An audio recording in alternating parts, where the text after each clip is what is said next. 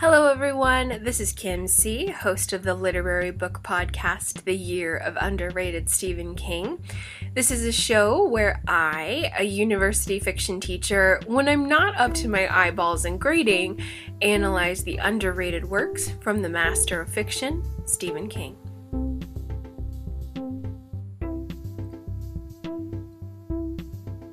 Good morning, everyone, and thank you for being with me on this lovely October day where we will be discussing the next 90 skinny paperback pages from The Green Mile Part 4, The Bad Death of Eduard Delacroix.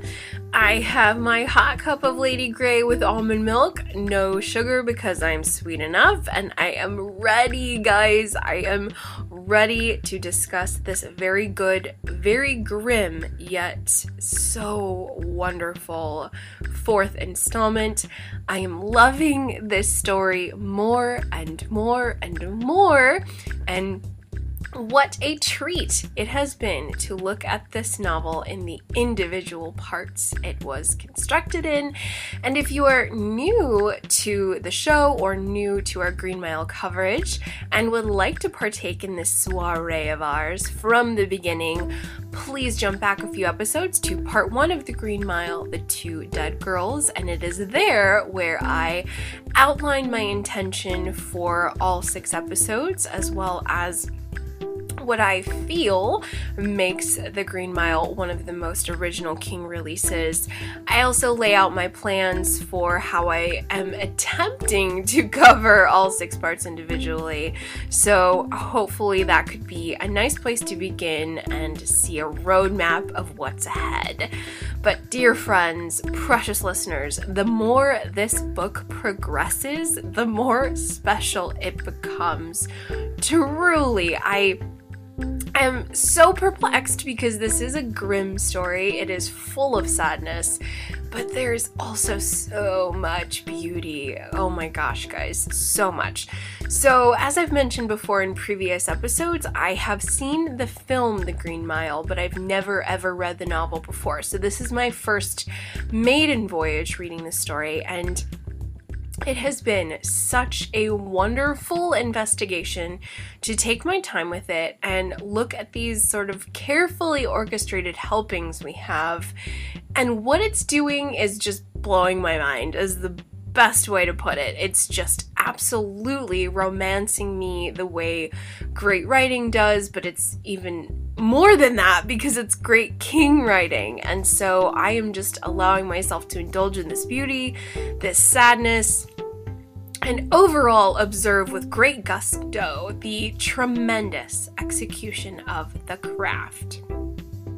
So if you are very new to our coverage, please jump back a little bit and get caught up. But if you're ready to go, if you are ready to trek further on down the Green Mile, just a heads up, I am going to be talking not exactly extensively, but I'm going to be doing a decent job of discussing certain plot points, character reveals, so tread carefully if you're in the middle of your reread and not exactly at the same spot that I am.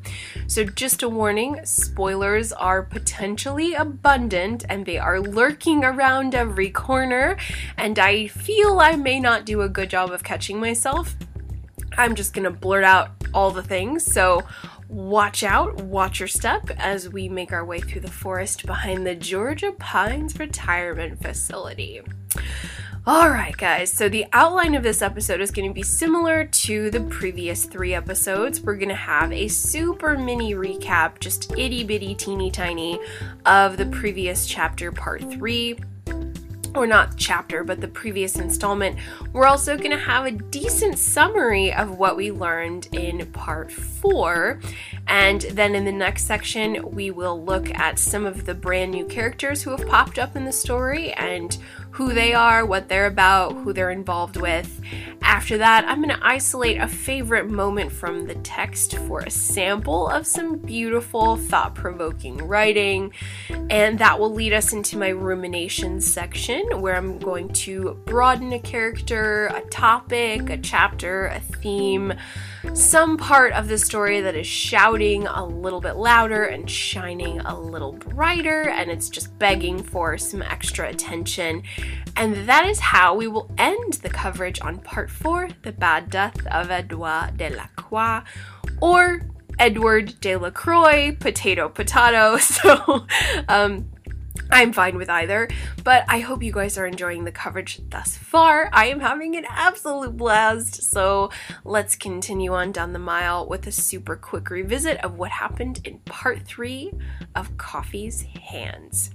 So the bullet points I'm going to lay out for the following recap are: number 1, John Coffey, our second to newest inmate at the Green Mile. He healed our narrator, Paul Edgecombe's super bad urinary tract infection. Dear listeners, if you've read the story, you know this thing was bad. Oh my gosh. This guy, I believe it was probably a full-on bladder infection. He was in really bad shape, feverish, delirious, sweating, so much pain, screaming when he urinated. This guy was suffering, and he was physically touched by John Coffey and was instantly healed, letting the reader now know that John Coffey is someone very special.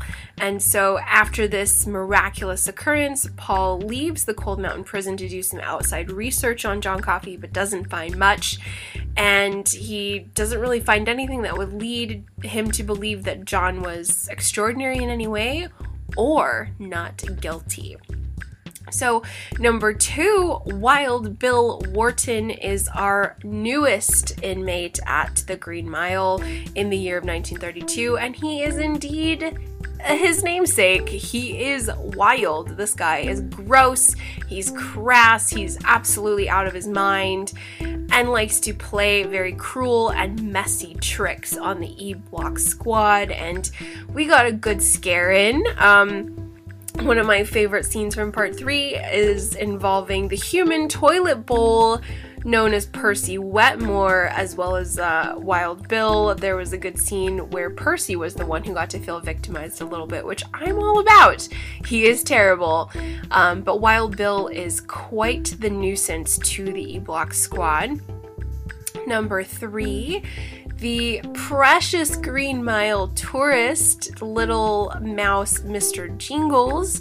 He is the pet of Eduard Delacroix, was sadly, devastatingly, brutally killed by Percy Wetmore right in front of Eduard, and that is how we end part 3. Quite a devastating note. And now, dear ladies and gentlemen, here is what happened in part 4, The Bad Death of Eduard Delacroix. So we begin this installment with our older Paul Edgecombe. So we've established from the previous 3 episodes that Paul, as he is writing the tale, is a senior citizen. We don't exactly know his age, but he is reporting to the reader from a retirement facility called Georgia Pines. And at the beginning of part 4, Paul goes on a walk, and I'm very happy to hear that Georgia Pines doesn't seem like it's a fenced-in prison of a place, as Paul's probably had enough of prison for 4 lifetimes. But it sounds like there's a good deal of forest behind the property, so Paul goes walking early in the morning before the residents and staff are awake, and the reader does not know where he goes, nor do we know what he does, and Paul doesn't tell us. And unfortunately, we have a run-in with a staff member who we're going to talk about more in the next section.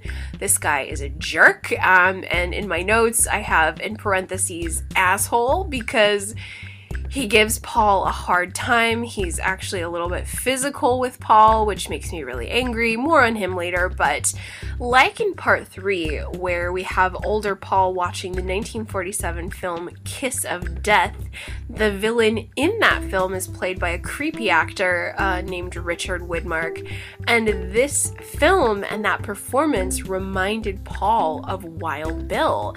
And so with this physical encounter with this super jerk of a staff member, Paul is kind of forced into a memory of Percy Wetmore and what a terrible bully he is, what a menace, what an awful individual he is, and the reader gets to jump back to the past, jump back to 1932 with Paul, and plug right back in where we were left off on the Green Mile immediately after Percy killed Mr. Jingles. And it is a sigh with tremendous relief. Thankfully, mercifully, thank freaking heavens, immediately after the reader and the E-Block squad are observing the broken, bloody remains of precious little Mr. Jingles, John asks Paul Edgecombe, or Boss as he calls him, to give him over to him. And he says this right away.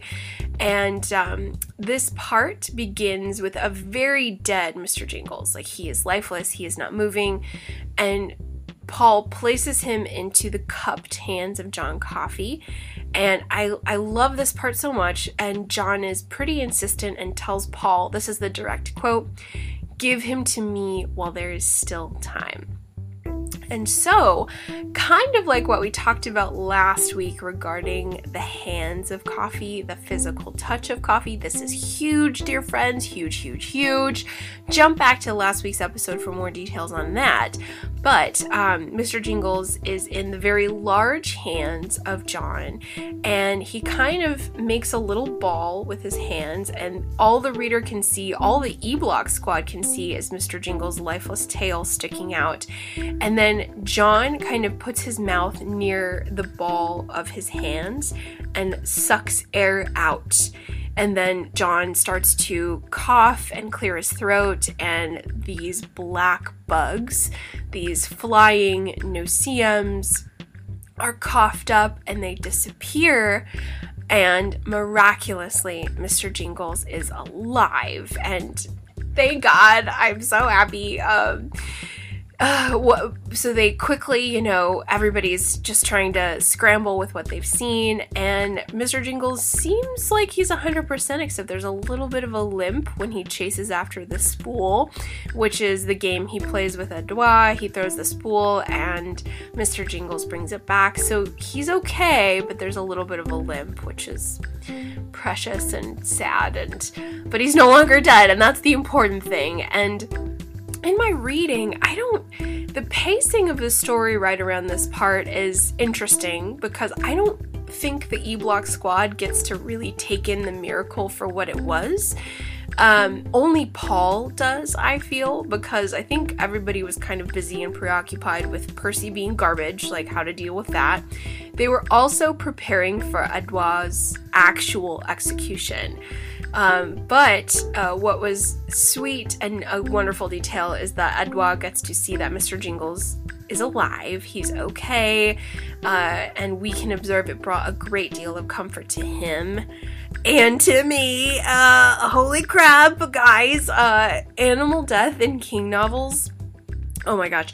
It just gets harder and harder for me the older I get, and I'm not sure why, but I mean, King kills a lot of people in his works. We know he does, and they're equally difficult, especially characters we love, but like, I don't know, man. For us animal people, it's challenging, but thank goodness King brought Mr. Jingles back. Thank God. I'm really, really relieved and happy. But let's get back on track. So shortly after the miracle with Mr. Jingles, we immediately start heading into Eduard Delacroix's actual death by electric chair. We are going to go over this in much greater detail in the next section because wowza, you guys, this scene was intense and there is a lot going on and we need to break it down in greater detail. But Percy, being our villain, our resident scumbag, our sniveling sadistic weasel, I think the appropriate term I'm going to use for what he does during this execution, what he does is bamboozle it. And what I have here written in my notes is that he most assuredly, intentionally, I have this written in all caps, he botched the process. He absolutely botched it. And so he was in charge of securing the metal cap to Eduard's head, as well as implementing the element that would have allowed for the electricity to deliver the jolt, to deliver the power in the quickest, most humane way of brain death. But our monstrous Percy Wetmore decided to bamboozle and botch the process, and he did not soak the sponge that's to be placed atop the cap of the individual. The water, of course, would have conducted the electricity right to the brain, and the person would have died as quickly as possible. But instead, without the wet sponge, Eduard horrifyingly was cooked alive from the inside, dear listeners. And this was graphic, folks. This poor man, granted his crimes were horrific, but this guy internally barbecued for all to see. He melted. He was smoking. Oh gosh, guys, this was a violent, horrific death. I would not wish this on my worst enemy. Don't think so. According to the text, it seems like the horror shocks Percy, but I don't know if it did. Maybe. All I know is I hate this bastard, but it definitely shocks and horrifies the observing audience as well as the E-Block squad. And the title of the installment is quite fitting. It is a bad death. It is a cruel death. And it's all because Eduard was someone Percy chose to put down so he could feel bigger, like a true bully. And this specific lack of a soaked sponge was because Eduard laughed at Percy.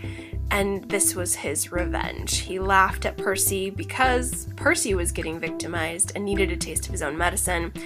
And this was his revenge, was to ensure that this man died horrifically, painfully, brutally. It's sick. It's very sad. Once more, we're going to talk more about this chunk in greater depth in the next section. But moving forward, after the death of Eduard, the E-Block squad have a lot of paperwork to do because this was an absolute mess. This thing was completely effed up from start to finish. And thankfully, they all kind of gang up on him. They almost allow Brutal to punch Percy to death, which I would have been all for. But the four of them kind of unanimously pressure him to resign and transfer, well, not resign, but transfer to Briar Ridge. Which, based on the text, this place sounds like it's a mental institution in a different city, but they basically corner him and tell him, you better get the righteous F out of Dodge, buddy. You better leave Cold Mountain Prison, never darken its door again, or we will make life very hard for you. And I think Percy is in a moderately vulnerable spot after seeing the shock. Potentially, I don't know, he could have got off to it. He's so disgusting. So he agrees, thankfully, and next we have a phone call between Warden Hal Moores talking to Paul about Percy's transfer, and they begin talking about his wife Melinda Moores and how she's rapidly declining from her brain tumor. She is not herself. The warden is definitely starting to fray and crack at the seams from the stress, the pressure, all the grief he's feeling, and all that he has to observe. And then Paul gathers the E-Block squad to his home, where his sweet wife Janice makes everyone lunch, and Paul tells the squad, which comprises our lovable cast of Brutal Howell, Harry Terwilliger, and Dean Stanton, to basically recap what they know about John Coffey and to know that he is a very special individual who healed Mr. Jingles, he healed Paul, and what if they could get Coffey to the bedside of Melinda Moores? And this is how the installment ends, with all four of them on the cusp of a plan, because the majority of them, all except for Paul, have significant doubts, or they really see it as a high risk, zero reward, but they are beginning to believe Paul and Paul's claims that this coffee guy is very special and he could heal the warden's wife. And that's where part 4 ends, and the sprinkles of the Green Mile part 5 night journey are looming ahead. And so if we were in the year 1996, we would be in June and need to wait about 30 days until our next release. But thankfully, it's 2021 and we don't have to wait. So let's explore some of the greater aspects within Green Mile Part 4. Let's take a look as to why this, albeit sad and graphically violent installation, is actually a sparkling gem. I'll see you guys in the next section.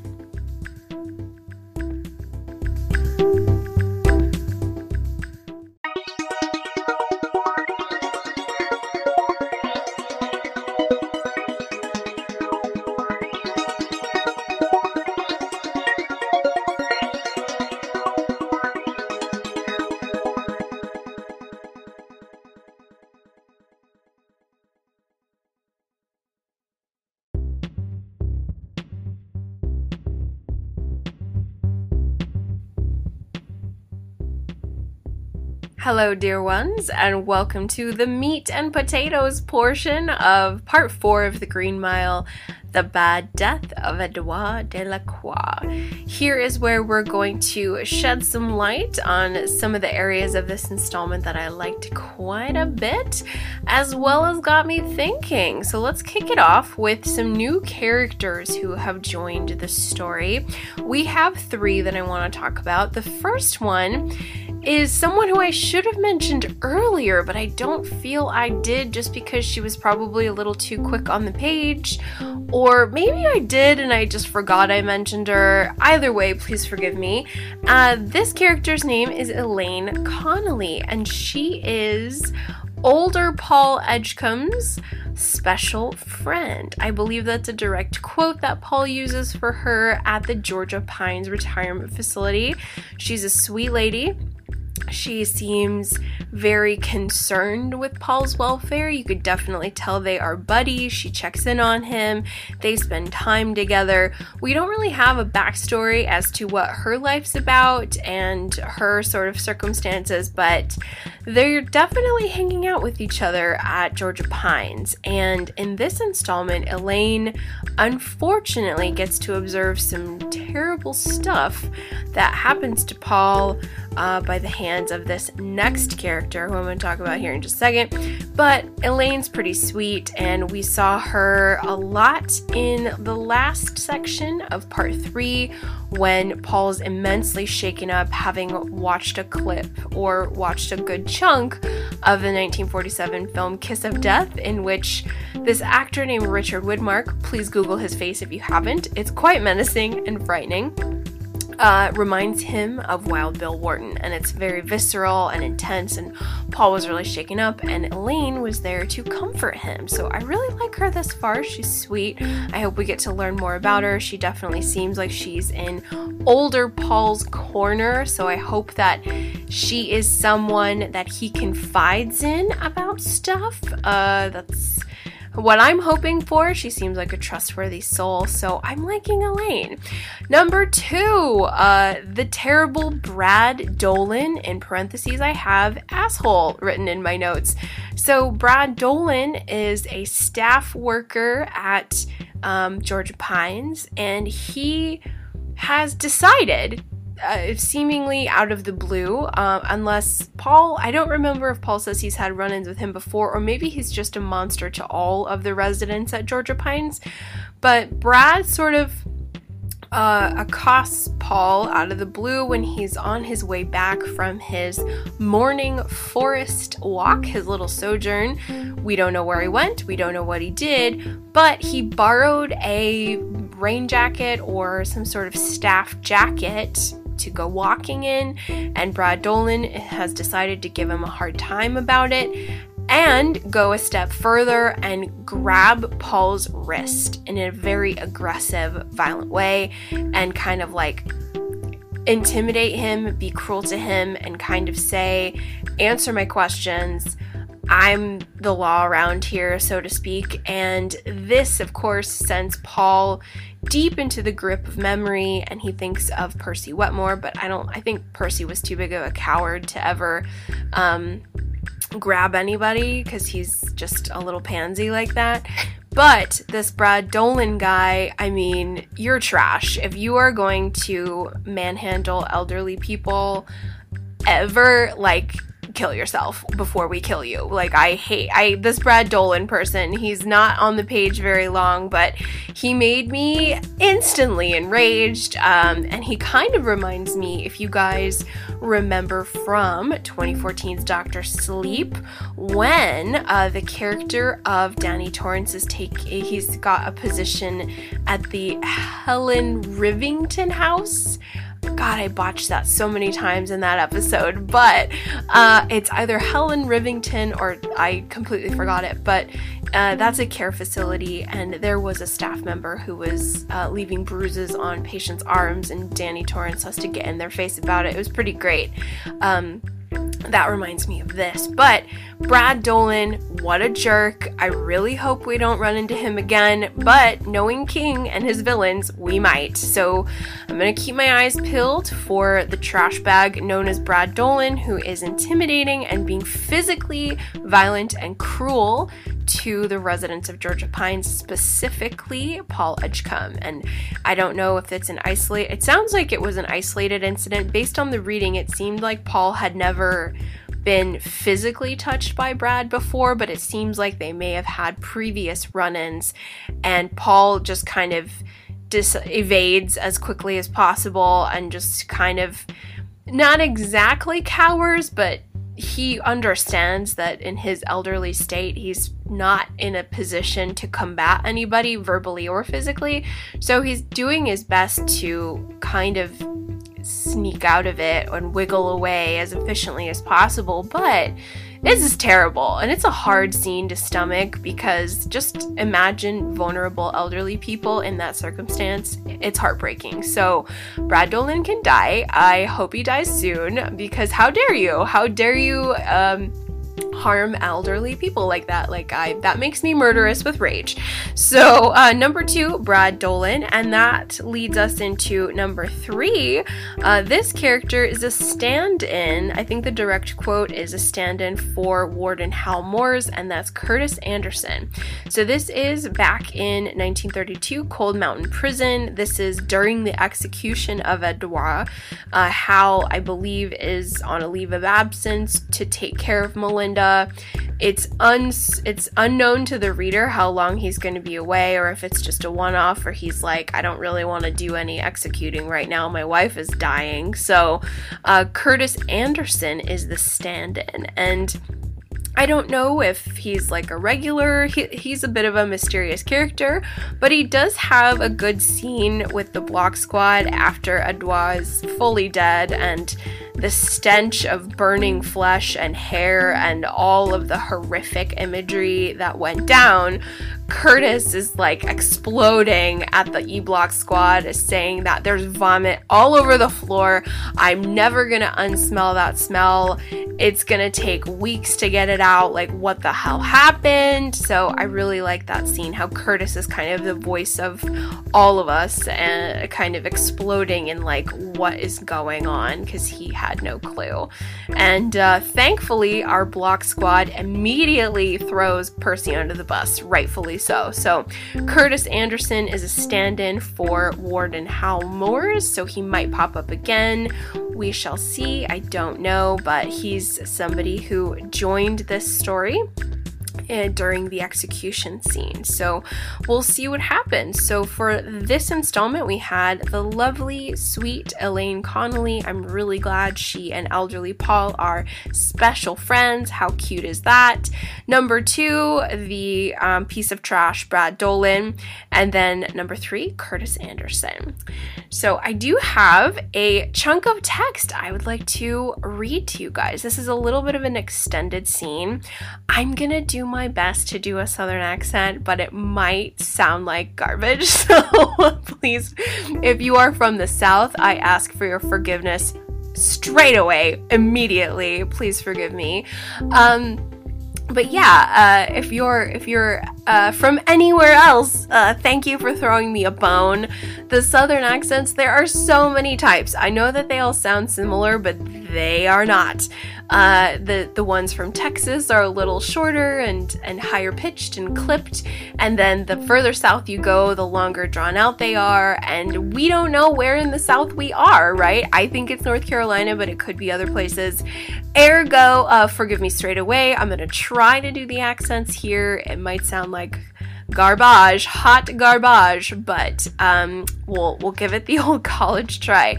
So if you have the 1996 Signet paperback, go ahead and shuffle on over to page 84. This is a bit more of an extended scene, but I just had to do this whole thing. It's magical and beautiful and powerful, and let's take a look at it. This is starting on page 84 of the Signet paperback. "She's the sweetest woman you could ever hope to meet," I said, "and she means the world to him." "But we don't know her the way you and Janice do," Brutal said. "Do we, Paul?" "You'd like her if you did," I said, "and you'd like her if you'd met her before this thing got its claws into her. She does a lot of community things. She's a good friend, and she's religious. More than that, she's funny. Used to be, anyway. She could tell you things that make you laugh until your tears rolled down your cheeks. But none of those things are the reason I want to help save her, if she can be saved. What's happening to her is an offense, goddammit, an offense to the eyes and the ears and the heart." "Very noble, but I doubt like hell if that's what put this bee in your bonnet," Brutal said. "I think it's what happened to Dale. You want to balance it off somehow." And he was right. Of course he was. I knew Melinda Moores better than the others did, but maybe not, in the end, well enough to ask them to risk their jobs for her, and possibly their freedom as well. Or my own job and freedom, for that matter. I had 2 children, and the last thing on God's earth that I wanted my wife to have to do was to write them the news that their father was going on trial for, well, what would it be? I don't know for sure. Aiding and abetting an escape attempt seemed the most likely. But the death of Eduard Delacroix had been the ugliest, foulest thing I had ever seen in my life. Not just working life, but my whole entire life. And I had been a party to it. We had all been a party to it, because we allowed Percy Wetmore to stay even after we knew he was horribly unfit to work in a place like E-Block. We had played the game. Even Warden Moores had been a party to it. "His nuts are gonna cook whether Wetmore's on the team or not," he had said, and maybe that was well enough considering what the little Frenchman had done. But in the end, Percy had done a lot more than cook Dell's nuts. He had blown the little man's eyeballs right out of their sockets and set his damned face on fire. And why? Because Dell was a murderer half a dozen times over? No. Because Percy had wet his pants and the little Cajun had had the temerity to laugh at him. We'd been part of a monstrous act, and Percy was going to get away with it. Off to Briar Ridge he would go, happy as a clam at high tide, and there he would have a whole asylum filled with lunatics to practice his cruelties upon. There was nothing we could do about that, but perhaps it was not too late to wash some of the muck off of our own hands. "In my church, they call it atonement instead of balancing," I said, "but I guess it comes to the same thing." "Do you really think coffee could save her?" Dean asked in a soft, odd voice. "Just what? Suck the brain tumor out of her head? Like it was a peach pit?" "I think he could. It's not for sure, of course, but after what he did to me and to Mr. Jingles." "That mouse was seriously busted up all right," Brutal said. "But would he do it?" Harry mused. "Would he?" "If he can, he will," I said. "Why? Coffee doesn't even know her." "Because it's what he does. It's what God made him for." All right. Hopefully that didn't make anybody crack up too much with laughter, but we're trying for an immersive experience. So I loved that scene though, guys. It's starting to hint and sink into everybody that coffee is something else, and I'm loving that. They are seeing the miraculous, and they're wrapping their minds around this concept that this inmate scheduled to be electrocuted to death is healing people and bringing things back from the dead. And that is huge, huge, huge, huge, huge, huge. So that was the scene I really enjoyed reading about. Forgive my accent. Yeah, maybe we'll see if that went down okay. If not, I promise I'll never do it again if it didn't work out. Okay, so now the main pièce de résistance I want to talk with everybody about is, of course, in big, bold letters, all caps, the execution of Eduard Delacroix. This thing is meaty, dear friends. No comparisons intended, gross, but this is a very, very, very layered scene, and oh my gosh, the gothic nature. That's what I'm titling this section, the gothic nature of Eduard Delacroix's execution. Okay, if you are a gothic fan of any kind, gothic novels, gothic writers, it has all the things, dear friends. This is really where King is plugging in some old school horror. So I want to talk about some of the elements in there that are screaming to be discussed. So the first one, and this was so cool, is that the execution is taking place in the month of October, which is where we at. I absolutely love when that happens. It feels very, very synchronous and magical, mystical. Feels like I'm supposed to be reading this book at this time in my life. That's how it feels, but that's a little bit of my own personal woo-woo, witchy woo over there. Let's not read too much into it, but synchronicities are cool to observe. So we are in the month of October, and it is hot. It is a hot month wherever we're at. It's not cool yet. Of course, Paul, a few pages later, immediately says that post Eduard Delacroix's death, the temperature dropped and it went complete 180 and changed to more of an autumnal temperature.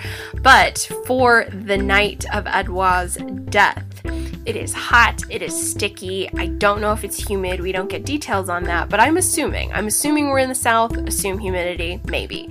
Stifling inside the Cold Mountain Penitentiary, and then in that little room where they're doing this.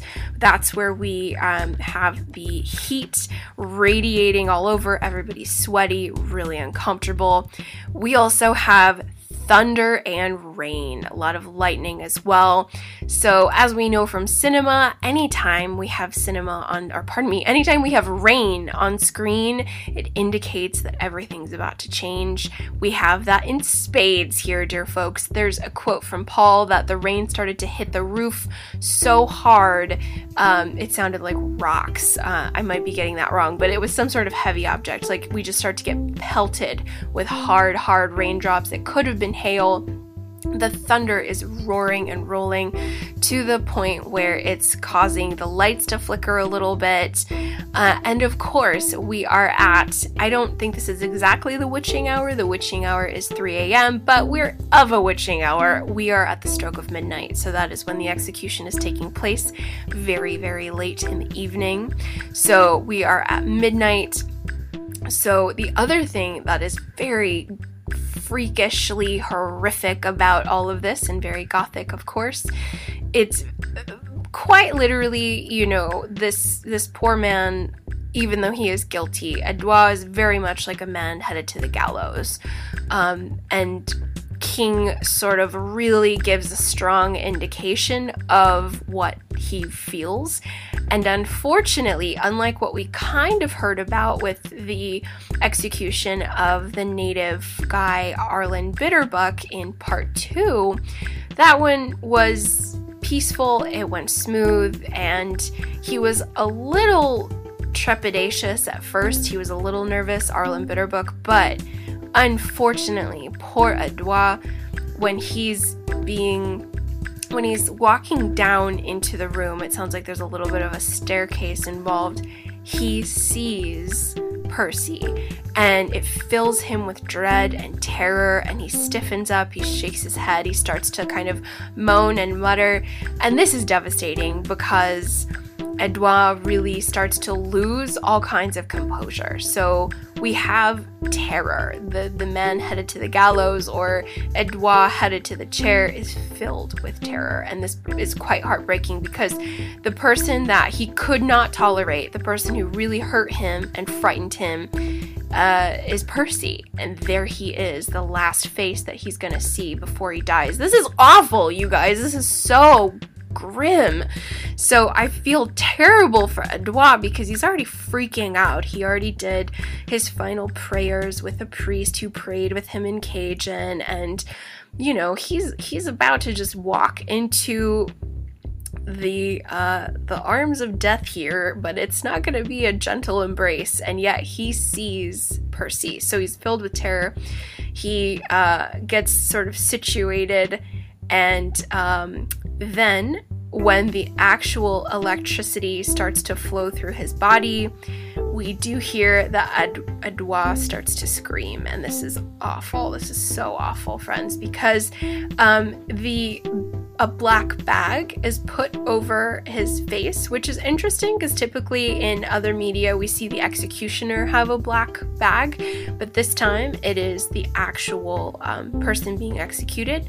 So he has a black bag over his face, and then the cap, which did not have the soak sponge, ergo, precious Eduard, just, it's difficult. It's so difficult because Eduard all of these inmates are complex characters because the reader knows what they were convicted of. We know these heinous crimes that he committed, but yet all we have in our observation is this is, a meek, mild man who is immensely kind to little gentle creatures, and he's kind of fun-loving and sweet and, just some little guy who did some terrible things, but of course all we have are these really sunny things to color this character. So we're seeing this person who is very likable thus far in the story. He's a very likable character. He's someone we pity.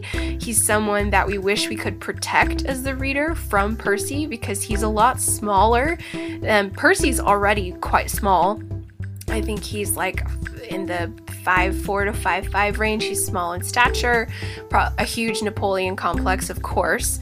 But Eduard's even smaller and really petite. This is a petite guy who is being beaten by Percy with a police baton mercilessly, and who takes comfort in this little mouse who Percy kills. Like this, he's definitely a tragic character who we pity quite a bit. And in these final moments, King kind of allows him to be roasted alive and scream. And as horrifying as it is, I'm hoping that it does scare Percy. I hope he has nightmares every day of his life until he dies. Like, I really hope that he suffers for this terrible crime that he commits against Eduard, but who knows, because he's a little sociopath, which is what I kind of explored in part 2 a little bit. I am really disliking Percy, and I think he is one who is a pure sadist and is loving when others feel pain,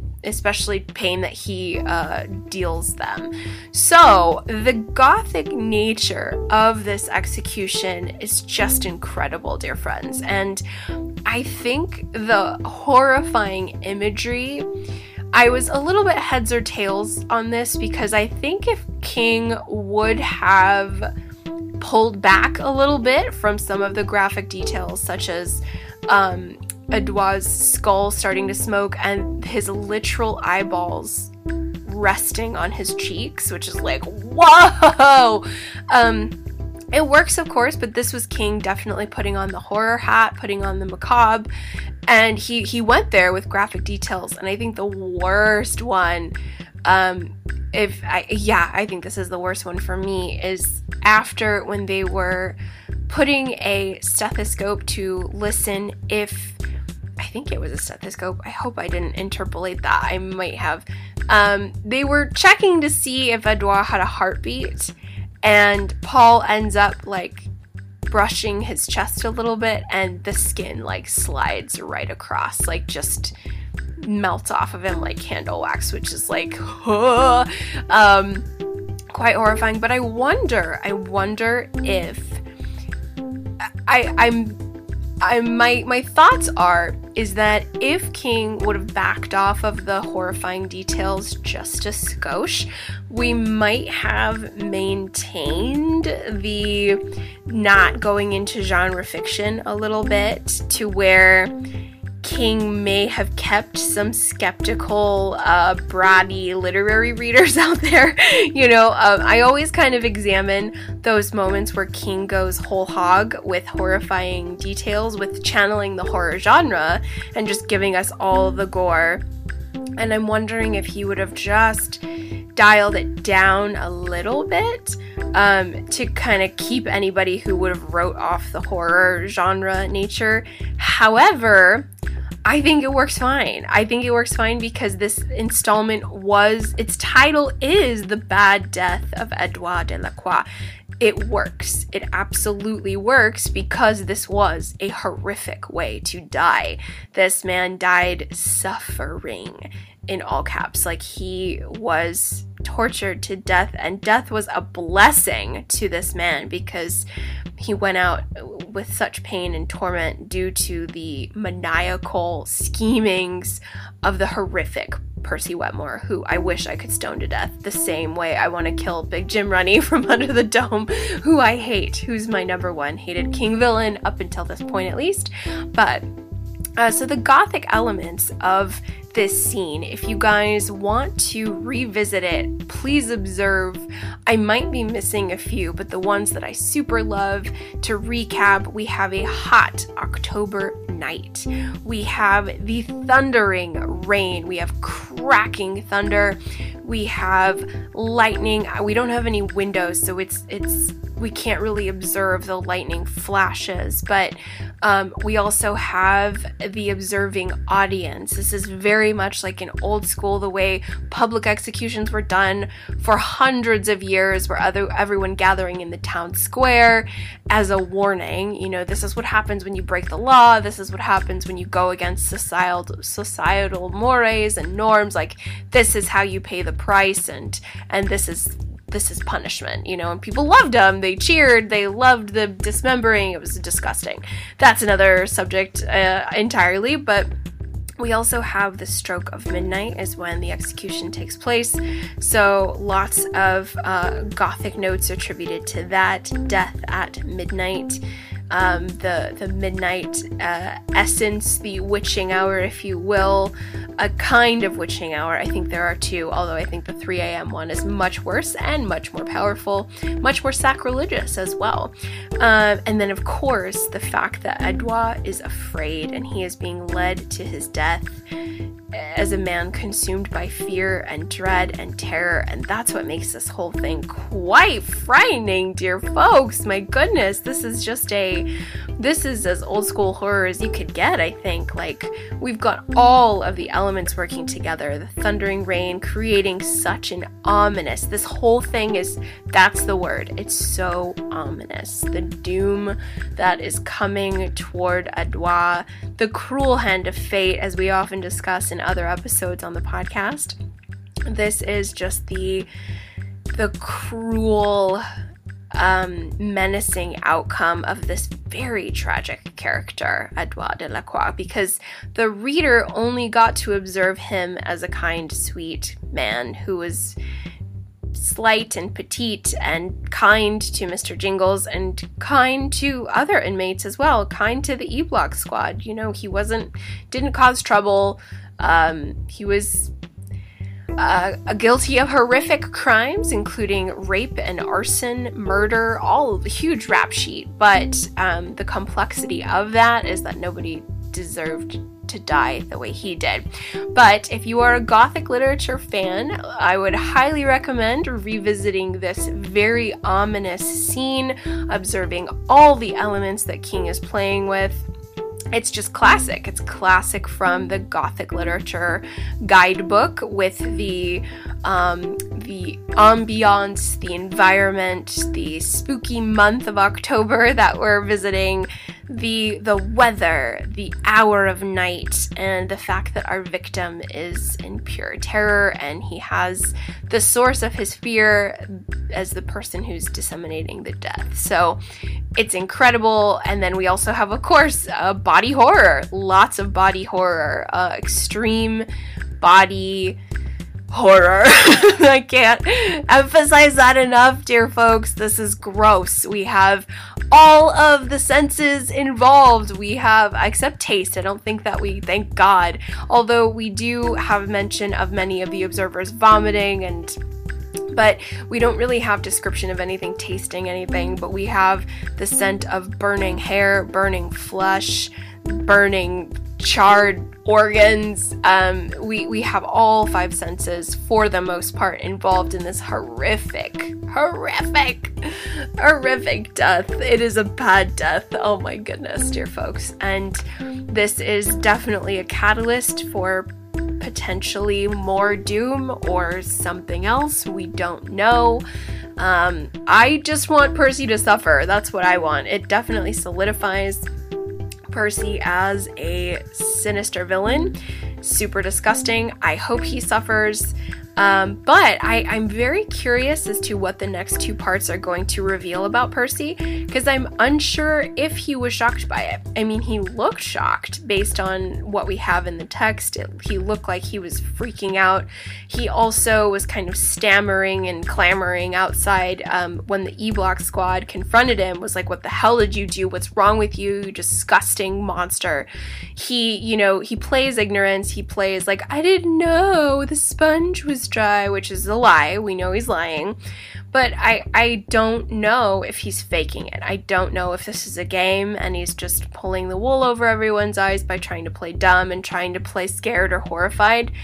But the actions of him immediately submitting transfer papers due to peer pressure, like, I don't know. So I'm trying to categorize the scale of depravity that Percy is situated on. And right now I'm at a little bit of a crossroads, because a part of me is if he is really, really shocked by it, or if this is just going to, if he like secretly loved it and he wants more, and this will further his criminal explorations. And just like Paul said in the quote I read, he's headed to Briar Ridge, where lots of mental institution residents are going to suffer from him and his evil little machinations. So we're just like, I don't know. So I'm a little curious as to what else we find out about Percy in the upcoming 2 parts. I hope he dies a very kingly death, nice and early and shocking, because he's trash and he's committed a terrible crime, a huge injustice, and Eduard should have never died like that. It was terrible, terrible, terrible. But this whole scene, dear friends, is gothic. So many amazing gothic elements being utilized to make this scene a success. Aside from the actual execution and the bamboozled botch nature of it, we have a lot of gothic elements making this scene incredibly strong. So even though it was gross, I liked it. I liked it quite a bit. I liked all that happened leading up to it. All of the elements combined to make a terrible situation a very horrific reading experience, but also just the whole everything about Eduard being strapped to the chair, and the reader knows something's wrong. We don't trust Percy. We know that we know from the title of this installment something is going to be awful. So it just is kind of the foreshadowing at play is tremendous. So I really, really liked it, even though it's grotesque. I really enjoy what King was doing to make this a well-rounded horror scene. So that is going to conclude my thoughts for the main meat of the exploration within Part 4, The Bad Death, we explored the bad death, and that's gonna pretty much conclude what I wanted to talk about with everybody regarding this part 4. So let's mosey on out of here, get some fresh air after the yikes yuckiness of Eduard Delacroix' death. Rest in peace, sweet little guy. It's terrible. So I'm really looking forward to part 5 next week, Knight's Journey. So I'm really looking forward to see what goes down with that. I'm loving this story, dear friends, in case you couldn't observe already. I'm loving it. I'm loving it so much.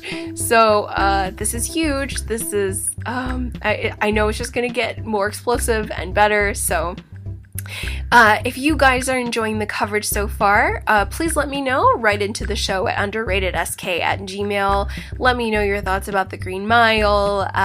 If you are very new to the podcast and just making your way hopscotching around a few episodes, I would love to hear from you. If you could write into the show at underratedsk@gmail. And if you haven't already, please visit Apple Podcasts and give me a 5-star so I can try to scoop up some more King fans or brand new King readers for this Halloween season. We are in the month of spooky, so I'm hoping to meet some new friends. That would be amazing if you could lead them my way and give me a 5-star. And if you would like to say something nice about the show, I would so appreciate that from the bottom of my heart. It's like a little log on my campfire. I'm able to burn a little brighter and keep making my way through King and recording my thoughts. So I love and appreciate all of you so much. I'm having a great time. With this really sad story, but I'm loving it. The writing is beautiful, and I'm really enjoying all the things. So I'll see you next week for part 5 of The Green Mile, Knight's Journey. Take care, and bye-bye.